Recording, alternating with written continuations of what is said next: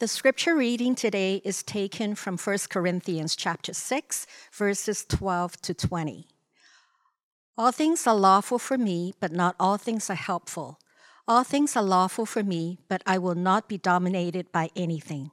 Food is meant for the stomach, and the stomach for food, and God will destroy both one and the other. The body is not meant for sexual immorality, but for the Lord, and the Lord for the body. And God raised the Lord and will also raise us up by his power. Do you not know that your bodies are members of Christ? Shall I then take the members of Christ and make them members of a prostitute? Never. Or do you not know that he who is joined to a prostitute becomes one body with her? For, as it is written, the two will become one flesh. But he who is joined to the Lord becomes one spirit with him. Flee from sexual immorality. Every other sin a person commits is outside the body, but the sexually immoral person sins against his own body. Or do you not know that your body is a temple of the Holy Spirit within you, whom you have from God? You are not your own, for you were bought with a price, so glorify God in your body. This is the word of the Lord. Let me say good morning to you all again. And if I haven't had a chance to meet you, I'm Brent, one of the pastors here at Christ City Church. We're going to turn to the Word of God now, and yet another exciting passage in 1 Corinthians. And we will turn to him in prayer to ask for his help as we begin. And I'd ask that you join with me in prayer. Heavenly Father, we come not to our opinions, not to our own words, but to your word this morning. Father, we ask that you would use your word to speak truth into our lives. Father, we ask that you would use your word to clarify your reality and our purpose as your creation. Father, would you use your word to lift Jesus Christ high, to give us hope, to free us from sin, to cause us to live into who we are as those who have been resurrected to be united with Jesus forever. We ask this in his name by the power of the Holy Spirit. Amen. So in the past couple of chapters in 1 Corinthians that we've looked at, Paul's been arguing for pure moral conduct for the church, especially in regards to sexual immorality. He keeps touching on this topic. And he's been arguing following this sort of a pattern. He's been arguing from something that he'll say about who the Corinthians are, describing their identity, and then arguing to how that identity must be worked out in terms of their behavior, from identity to behavior. And now at the end of chapter 6, Paul summarizes this section about sexual immorality before jumping on to another topic. So in chapter 7, he's going to look at marriage and singleness and divorce and how we're to think about that as Christians. But he summarizes this section right now about sexual immorality. And in this passage, as he summarizes this section, Paul directly confronts the thinking that led the Corinthian church to sexual immorality in the first place. He takes his gloves off, as it were, and just goes after all the things that led them to this point and for the reasons of why they had to be confronted by Paul in the first place. And he gives two commands. You may have seen them as we read the text. And actually, that's perfect. I was going to say, we just leave the text up this morning. That's awesome. He gives two commands. There's two commands, two imperatives in this text. They are flee sexual immorality and glorify God with your bodies. Two commands. Flee sexual immorality and glorify God with your bodies. And he has four reasons, which are our outline this morning. Four reasons for these commands. So flee sexual immorality and glorify God with your body, because your bodies aren't meant for selfishness, but to serve others in love. That's reason number one. Number two, because your bodies aren't meant for the Lord, or because your bodies are meant for the Lord. Number three, because your bodies have been united to Jesus Christ. And number four, because your bodies are the temple of the Holy Spirit. I'll say that again. Flee sexual immorality and glorify God with your body, because your bodies aren't meant for selfishness, but to serve others in love. Because your bodies are meant for the Lord. Because your bodies have been united to Jesus Christ. And because your bodies are the temple of the Holy Spirit. So as we unpack this text, and we look at what Paul's saying to us here, it's my prayer that God would use this text in a couple of ways. First of all, I've been praying this week that he would use this text to free you from the slavery, and it is slavery, of trying to find your fulfillment through sex or through a sexual identity. And then he would open your eyes to see that your body, the one that you have, you present in this room, that it has a purpose, that was created by God to love him, to be loved by him, and to live in obedience to him. That's the purpose you're created for. So I'm praying that God will use this text to help us to see these things. But before we get to our first point, I want to consider a little bit of historical context together in order to orient us to this passage and towards the sexual immorality Paul was talking about.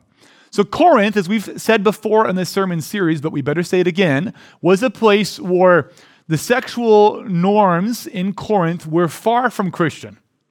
Right? We might think, well, Brent, we're a long ways away from the teaching of the Bible. You know, our culture is different than the Corinthian culture. Well, you're wrong. The Corinthian culture was just like our culture. Sexual immorality was the norm. It was the norm. If you walk through the streets of Corinth, you'd be able to visit all kinds of various temples along your walk. Temples and shrines to Athena and Asclepius and Apollo and Adrastia and others. And at some of those temples, you could even go in and buy some time with a prostitute as part of your worship. This is normal, accepted spiritual and sexual practice in Corinth. Moreover, Corinth was a port city. It was a trade city. It had a ton of traffic and a lot of travelers going through it. And really, it had as many opportunities for you to satisfy your sexual desires as you had a whole variety of sexual desires, and as there were travelers on any given day looking for their desires to be satisfied in this port city. It was sort of this mix of an ancient New York and opportunity and commerce mixed with Bangkok and sexual tourism. And it was an ancient Roman city. And that meant that as an ancient Roman city, it didn't follow modern Christian sexual mores, and it certainly didn't follow even our secular modern mores. It followed ancient Roman sexual mores, and they were different. And at least one of the differences that we ought to point out was that in that ancient Roman society, if you were a man who had a position and had some wealth, then it was your right to have sex with what was yours, or what was beneath, or even with what was beneath you in society. So you could use your influence and your power to satisfy yourself sexually in the ways that you wanted. And it was normal. That was part of the Corinthian culture. You see, Corinth was a place where sexual immorality was everywhere, even in the Corinthian church. This often happens in churches where we adopt a lot of the things from our culture that don't belong in the church. We need someone like Paul to be teaching to us how to separate those things out. But the sexual immorality of their culture had seeped through the walls and in the church. So Paul confronts them.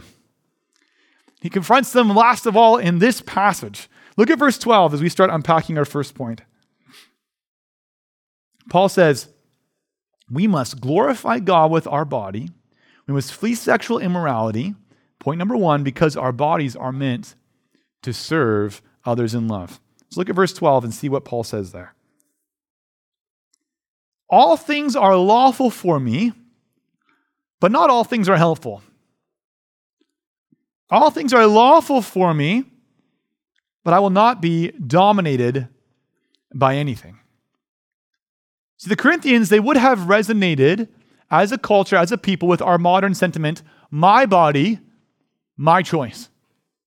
It's my choice. And they even had a slogan. I want you to look at the text there. Notice the quotation marks. Paul's not quoting his words. He's quoting the Corinthians' words back to them. They had their own slogan saying, all things are lawful for me. So they believed they were free people who could use their freedoms to indulge their desires. But they were also Christians who believed what the Bible taught about sexual immorality. So you might be wondering right now, how could that be true? How could they believe what the Bible taught about sexual immorality and also believe that they were free to indulge sexual immorality? Well, let me explain. What had happened was that they had become influenced by a group of people who taught that because Christians were saved by grace as a gift, because Christians are not people who save ourselves by doing good works, well then, it's got to be fine to indulge our desires once in a while, right? We can do these things. We can indulge our sexual immorality because we're just saved by grace anyway. God's forgiving us. He's going to forgive us. We have freedom then to live at times in permissible ways, doing some sinful things because we're saved by grace as a gift. So we have a freedom in Christ even to sin. And they'd say things like this: all things are lawful for me. And that didn't mean that every sin was okay in the eyes of God. That's not what they thought that meant. It meant that every little sin is sort of permissible in the eyes of God because I'm saved by grace and not by works. So I can indulge my sexual immorality and I can be okay, and Jesus' grace will cover me. And Paul confronts them. He quotes to them, all things are lawful for me. Quotes it back. He says, but not all things are helpful, Corinth. But not all things are helpful. He says, yes, you are free in Jesus from having to earn your salvation and from having to somehow have a perfect, righteous life. But you aren't free to do anything that you please, Corinth. You are not free to do anything that you please. Because that sort of freedom is helpful to nobody. Why? Why is it helpful to nobody? Because if you're free to do whatever you please, that means that everybody else around you is free to do whatever they please as well. And when that happens, your freedom and their freedom are going to come into conflict with one another. And you can't all be free in the same way at the same time. I know this in my marriage. I know it in my marriage. I know it in the way that I have a right. I am free to have the bed covers. But my wife is also free to have the bed covers. And you can believe me that there are times when our mutual freedoms come into conflict with one another and I wake up very cold. Our freedoms, it seems, are a zero-sum game and it results in conflict in our lives. There's a famous philosopher who talked a lot about this. His name was Jean-Paul Sartre. And once he wrote this, he said, hell is other people. He said, hell is other people. And he didn't mean that he doesn't like people very much. That's not what he was talking about. He meant that as our freedoms collide with one another and cause conflict, all hell breaks loose. Because we quarrel and we fight and we try to take for ourselves what belongs to the other person as they try to take what belongs to us to live freely for ourselves. And it doesn't work in this relationship sort of way. Paul says, yes, you're free in Jesus, but you are not free to do just anything.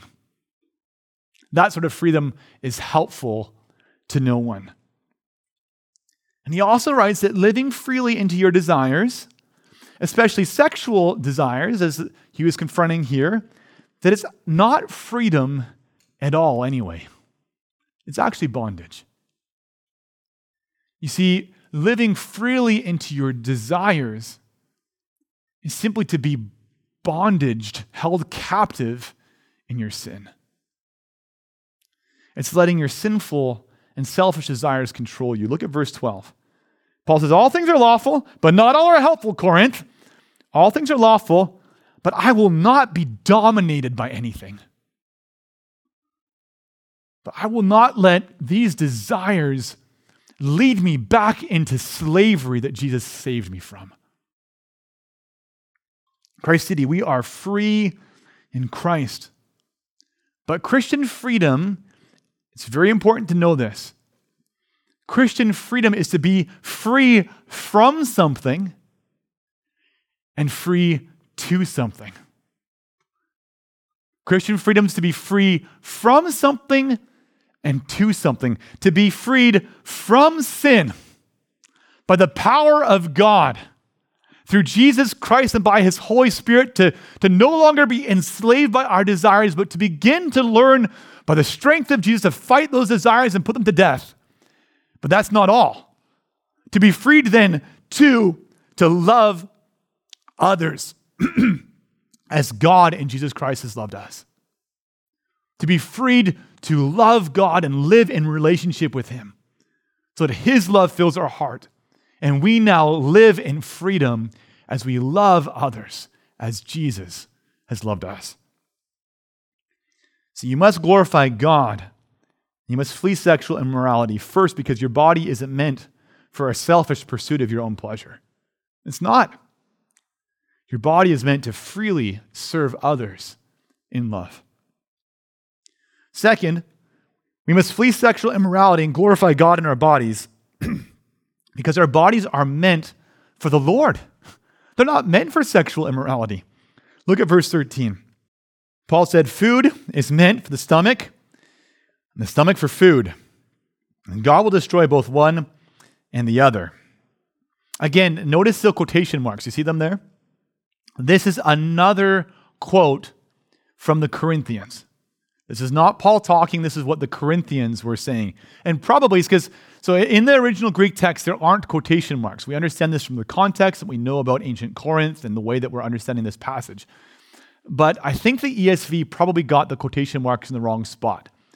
The NRSV, which I would have shown you if the slides were up this morning properly, was that they put the quotation mark at the end of the first sentence of verse 13. So all of that is a quotation from Corinth. You see that? The Corinthians are going around and they were saying this. This was their slogan number 2. Food is meant for the stomach and stomach for the food, but God will destroy both one and the other. That's what the Corinthians were saying. The whole thing is what they were going around saying. And what they meant by that was that, guys, sex is just sex. It's not really a big deal. Because what's done in the body is going to get burned up anyway. So we might as well indulge sin physically, because what really matters is an interior spiritual person. That part of us will go and be with God for forever. What matters is a spiritual thing, because the physical thing is going to be destroyed. So we can just kind of indulge, and it's going to be all right. You might be wondering what led the Corinthians to such a bad interpretation of the Bible. Well, I'll tell you. After Paul left Corinth, the Corinthians had been influenced by a popular teaching at the time called dualism. And dualism was a teaching that the exterior physical body would be destroyed, but that the interior spiritual person would endure forever with God. If there are those among the crowd that have done any philosophy in their undergraduate degrees, this is sort of a pseudo-Platonism or a Neoplatonism that was coming in to what was happening in the church. The physical, going to be done away with. The spiritual, going to last eternally. All good. And this led the Corinthian Christians to believe that you could treat sexual immorality like eating a sandwich. Eating and sex, they're just physical actions in the body, and the physical is going to be destroyed. So as long as you love Jesus on the inside, the spiritual person will be saved and will be all good. No problems. No problems. Food is meant for the stomach and the stomach for food, and God will destroy both one and the other. It's okay. Sex is just sex.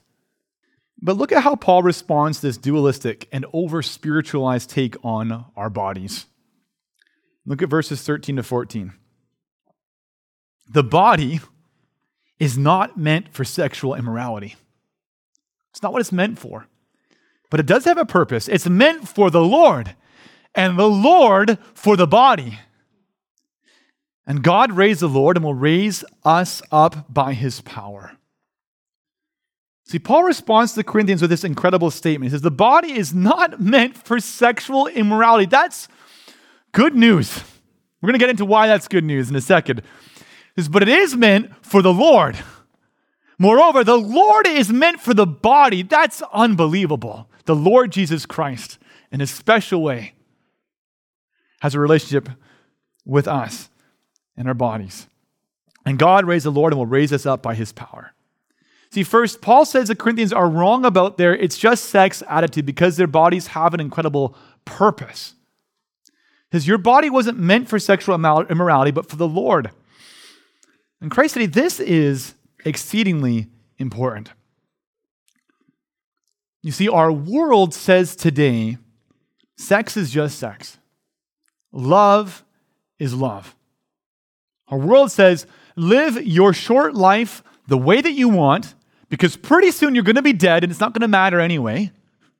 Right? So use your body the way that you want to use it. But our world is dead wrong about this. See, our bodies are meant for the Lord.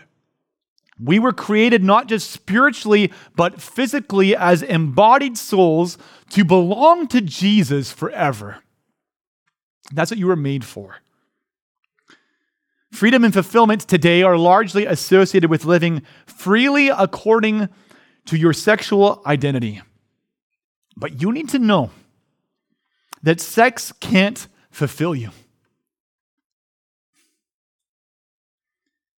Not heterosexual sex, not homosexual sex, not your perfect fantasy sex, not any other sex. And to tell hurting and broken human beings, who many of us are and were, human beings that are desperate for happiness and joy, to tell human beings like this, that to find fulfillment, you can live into your sexual, subjective identity and experiences. To say any of that to these people is cruel. It's cruel. Because it doesn't work. It can't work. And it won't work. There is no fulfillment and no satisfaction that way. Because the body is not meant for sexual immorality, but for the Lord. And the Lord for the body. And this is good news for us this morning. Let me show you why. It's good news because if you are single and hoping that Christian marriage will satisfy your heart's desires, spoiler alert, it won't. It's not going to. But what can satisfy you, you already have available to you in the riches of a relationship with Jesus Christ by the power of his Holy Spirit. It's good news for you if you're living with a sexual desire this morning that remains unfulfilled. Maybe you have a desire that as a follower of Jesus, you actually can't entertain. It's good news because the best thing is available to you. Sex of any kind can't fulfill you, but who you are in relationship with Jesus can. And it's good news for you if you've been lied to and told that a new sexual identity or gender identity will fulfill you. It won't and it can't. So the meaning and the purpose and fulfillment you long for is in belonging to Jesus Christ. It's in living in rich relationship with God by his Holy Spirit. The body is meant for the Lord. Paul even says more than this. He writes in this same passage that the Corinthians are wrong about their casual attitude towards sex because their bodies won't be burned up. They actually don't understand the physical very well. They've over-spiritualized their bodies. Paul says your bodies won't be burned up. Your bodies are eternal. Because they will be resurrected to live with Jesus forever. Look at 1 Corinthians 6:14. And God raised the Lord and will also raise us up by his power. See, what you do with your bodies matters. There's an awesome quote I was reading about this by a New Testament scholar. He said, resurrection destiny is precisely what gives meaning, responsibility, and significance to bodily existence in the present. See, where you are going matters. And it gives meaning and purpose and shapes the contours of the life that you live today because you will be eternally resurrected to be with Jesus forever. It's not just a body that will be burnt up and done away with. So Paul tells us, glorify God with your body and flee sexual immorality because, number one, our bodies are made to serve others. Number two, because our bodies are meant for the Lord. And number three, we'll look at this now, because our bodies have been united to Jesus Christ. Look at verses 15 to 18. Paul says, do you not know that your bodies are members of Christ? Shall I then take the members of Christ and make them members of a prostitute? Never. Or do you not know that he who is joined to a prostitute becomes one body with her? For as it is written, the two will become one flesh. But he who is joined to the Lord becomes one spirit with him. Flee from sexual immorality. Every other sin a person commits is outside the body, but the sexually immoral person sins against his own body. Christ City, if you are someone who has put your hope and your faith in Jesus to save you this morning, the Bible teaches then that you've been united to Jesus. I want to show you that. I don't want you to just take my word for it. When Paul spoke to the Ephesians, chapter 4, verse 4, he talked about this idea of the church, which is the body of Jesus, which is indwelt by the one Spirit of God. And he said this in Ephesians 4, verse 4, there is one body and there is one Spirit. One body of Christ to which we are joined as a church. And the one Spirit of Jesus that indwells us not as individuals, but corporately as the church. And later in Ephesians 5, Paul talks about the union between man and wife. And he uses it as an analogy to describe our union as a church with Jesus Christ. And in that passage, the Holy speaks through Paul in Ephesians 5, verse 29 to 32, and he writes this. He says, for no one ever hated his own flesh, but nourishes and cherishes it just as Christ does the church, because we are members of Jesus' body. And then he quotes from Genesis chapter 2, verse 24, about the marital union. He says, therefore a man shall leave his father and mother and hold fast to his wife, and the two shall become one flesh. And then he says this really interesting thing at the end. He says, this mystery is profound. And I'm saying that it refers to Christ and the church. He's using the marriage union created by God to describe the way that we become one with Jesus as members of his church. See, when God saves someone, he unites that person to Jesus by filling that person with the Spirit of Jesus to dwell within them. I want to stop for a second because I realize we can say stuff like this and it's abstract and crazy, right? And it flies over our heads. Don't let that fly over your head this morning. When God saved you, he united you to Jesus. And he gave you the Holy Spirit to forever unite you with God. If you are trusting in Jesus this morning, the Spirit of God lives within you. Don't let that fly over your head. If you're trusting in Jesus, you've been united to Jesus in an indissoluble union to God by the Holy Spirit. You are united to Jesus and filled with the Spirit of Almighty God if you are trusting in Jesus this morning. That means the power and the majesty and the goodness and the love and the presence of God Most High is in you. Little old you. You can see why Paul would say that we have this treasure in jars of clay.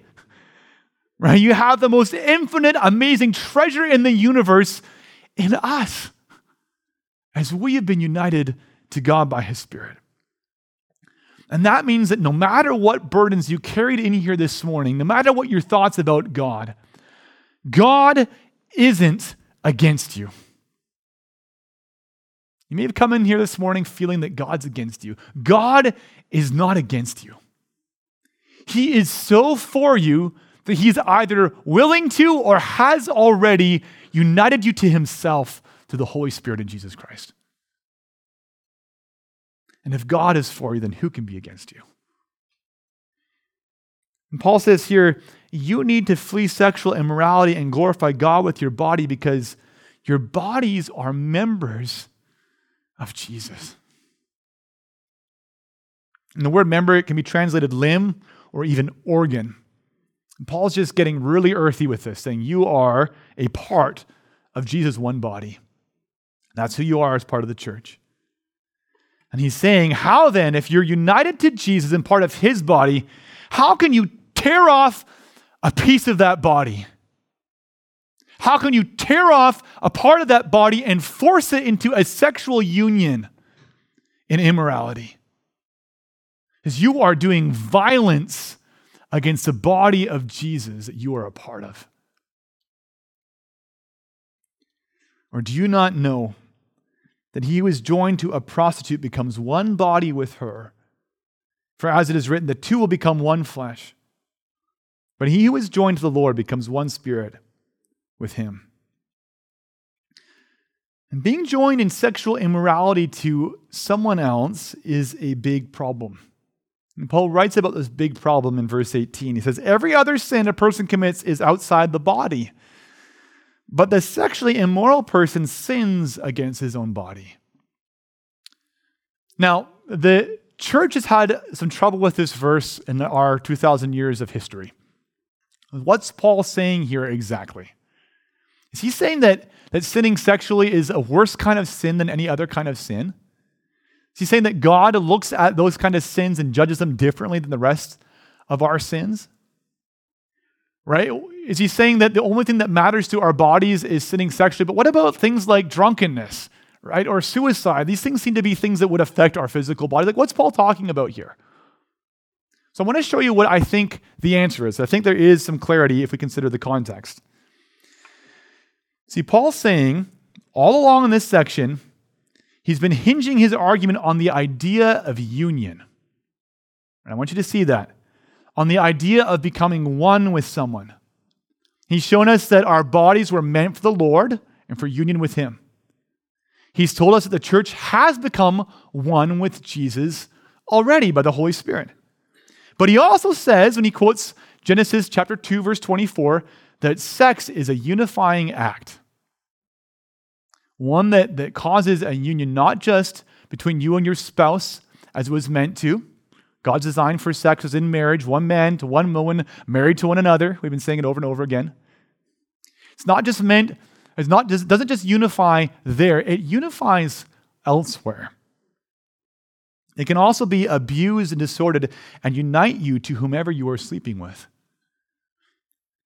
It can be abused and distorted and unite you in a way that is contrary to the purpose that you were created for and the union that you were made for. Now, I think we know this. I think that we can call, I was going to say BS, but that's felt inappropriate, and I just said it. So I think we can call BS on all the sitcoms in modern media that say that we can live in a sexually free and promiscuous way and remain psychologically and emotionally intact. I don't think we can. I think the Bible's clear about that. I think that we actually know that by experience and in ourselves. See, to unite yourself to others and be broken off from others over and over and over again, it's going to break you as a person. And if you're a Christian, it's going to hurt you even more because you can't grow in the union with Jesus that you were made for while simultaneously pulling apart the part of his body that you are and trying to unite it somewhere else. It's a sin that will hurt you and be against your own body. You know, I once received a set of beautiful chisels. And when I received a set of beautiful chisels, I was a carpenter at the time, and I was at work building a bed. And I had longed for this particular chisel set because it's such a high quality, beautiful set of chisels, very expensive. And when I received them, I was so careful with those chisels. I'd be careful where I placed them, making sure that there was nothing that the blade could touch in a way that would damage or nick that blade. I made sure that whatever wood I use it on was wood that was receptive to the chisel. There wouldn't be anything like a piece of stone or a nail that would be in that wood that would break it. And the reason that I was careful with these chisels was because I had other chisels that I had not treated so carefully. Before this set, I had other chisels that in the course of my work as a carpenter, I used on whatever happened to be in the way.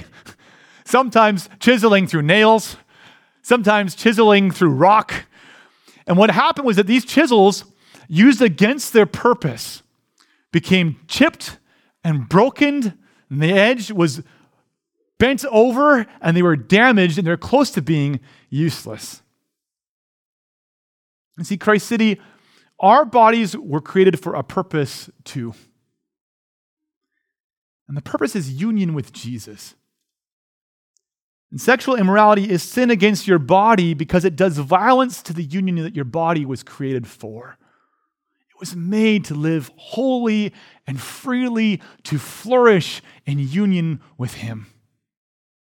He who sins sexually sins against his own body.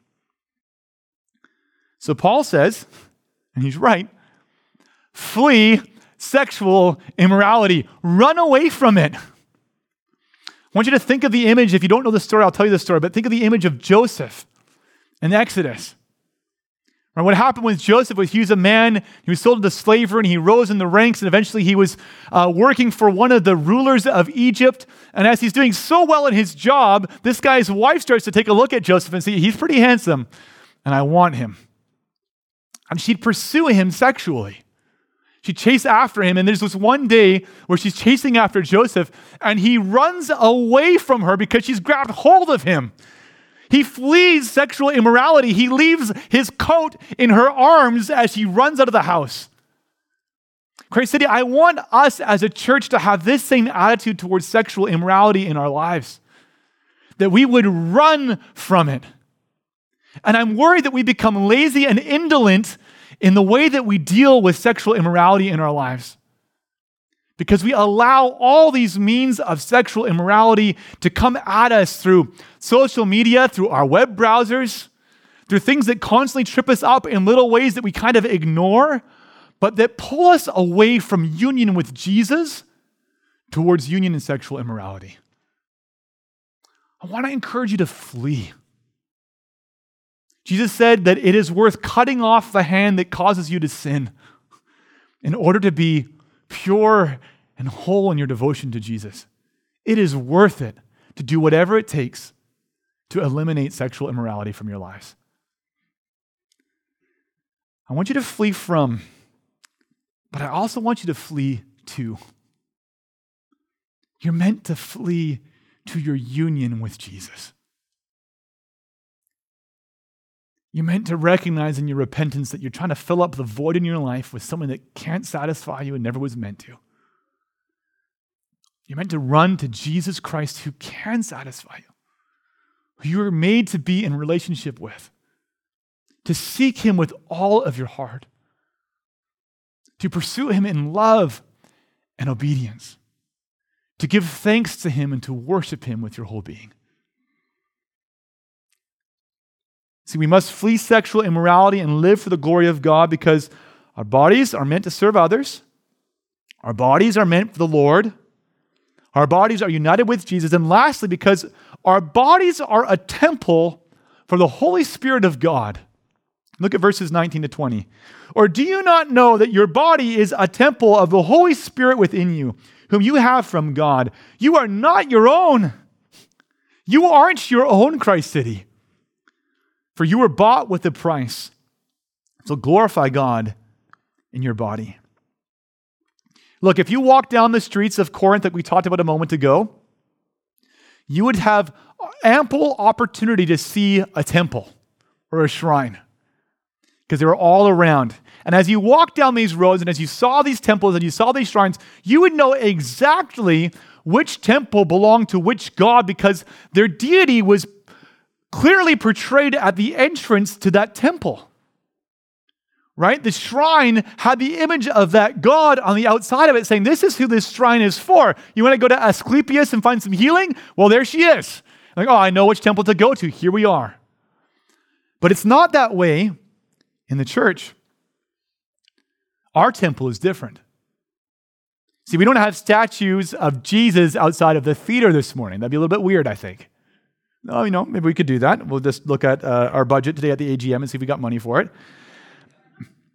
We don't have statues of Jesus outside the theater this morning, but we have something far better. We have all of you who have been recreated in the image of Jesus Christ. See, we don't have a building that's a temple. We have a people who is a temple. You are the temple of Jesus. Therefore, to live sexually immoral lives would be to desecrate that temple. It would be to tell those in this city, as the image bearers of the temple of Jesus, my God's okay with adultery. Jesus doesn't mind sexual immorality. Jesus is okay with pornography. He's okay with me living according to an identity that's against his created purposes that he clearly states in Scripture. Paul says, don't do that. Because you're the temple of the Holy Spirit, and you are not your own. See, just like those ancient temples, they would have been consecrated to the gods they belonged to. They would have been dedicated to be used for the purpose of worshiping those gods. You and I have been bought for and paid for by Jesus to belong to him. We've been consecrated to become his temple. So Christ City, your body is not your own. I'm not sure there's a more offensive teaching in our world today than this one, that the Bible teaches that your body doesn't belong to you. See, this city says, my body, my choice. But God confronts this city and says, your body isn't your own. I created it for a purpose. And if you're a Christian, he raises the stakes and he says, I made your body for a purpose and I purchased it from sin and from Satan and from death with the precious blood of Jesus Christ. It belongs to me forever. If you're a Christian here this morning, you were bought with a price. You don't belong to yourself, you belong to someone else. And that language of being bought that Paul uses, it's a language that was used in the ancient slave markets of Rome. It's the language of being purchased from an old slave master to belong to a new master. And just like in Corinth, when you went to those markets, you weren't purchasing free people. You were purchasing people who were enslaved at the time of their purchase. It was the same for us, because when we were bought by Jesus, we were slaves to Satan. We were slaves to the sin that controlled us. We were slaves to going along with the pattern of this world, looking for life and fulfillment and meaning, but being lost in the lies that are reinforced to us as we all run the wrong direction as a culture. And Jesus bought us from that slavery to belong to him. And he's a good master. He doesn't lie to you about your purpose. He won't mislead you about where happiness can really be found. He's a master who willingly died for you in your place to shed his blood to cover the penalty of your sin. He purchased your freedom with your own blood so that you can have infinite blessings instead of what you had before. So you can have hope instead of despair. And our culture is full of despair. So you can have inheritance of eternal life with him instead of the meaningless existence that you had before. Struggling to find meaning and purpose with death and judgment as the end. He saves us so that you can have inexpressible power The power of Jesus Christ himself coursing through your veins with the power of his Holy Spirit. You're now his, and his power is at work giving you life by his Spirit, changing you to be like Jesus, empowering you for a life of eternal significance and good work, for a life that he will surely accomplish and bring towards his desired end when he takes you into his kingdom to be with him forever. You see, you're not your own. You've been bought by Jesus to belong to him. And Paul's conclusion to all of this is, therefore, glorify God in your body. Therefore, glorify God in your body. And how do we do that? Well, we glorify God in our bodies by using our bodies not for sin, but to love God and to joyfully obey all that he has commanded us. We glorify God by loving and worshiping and giving him thanks and joyfully obeying him. You know, my son told me the other day how he wished that there were no rules in this world. He's only 5,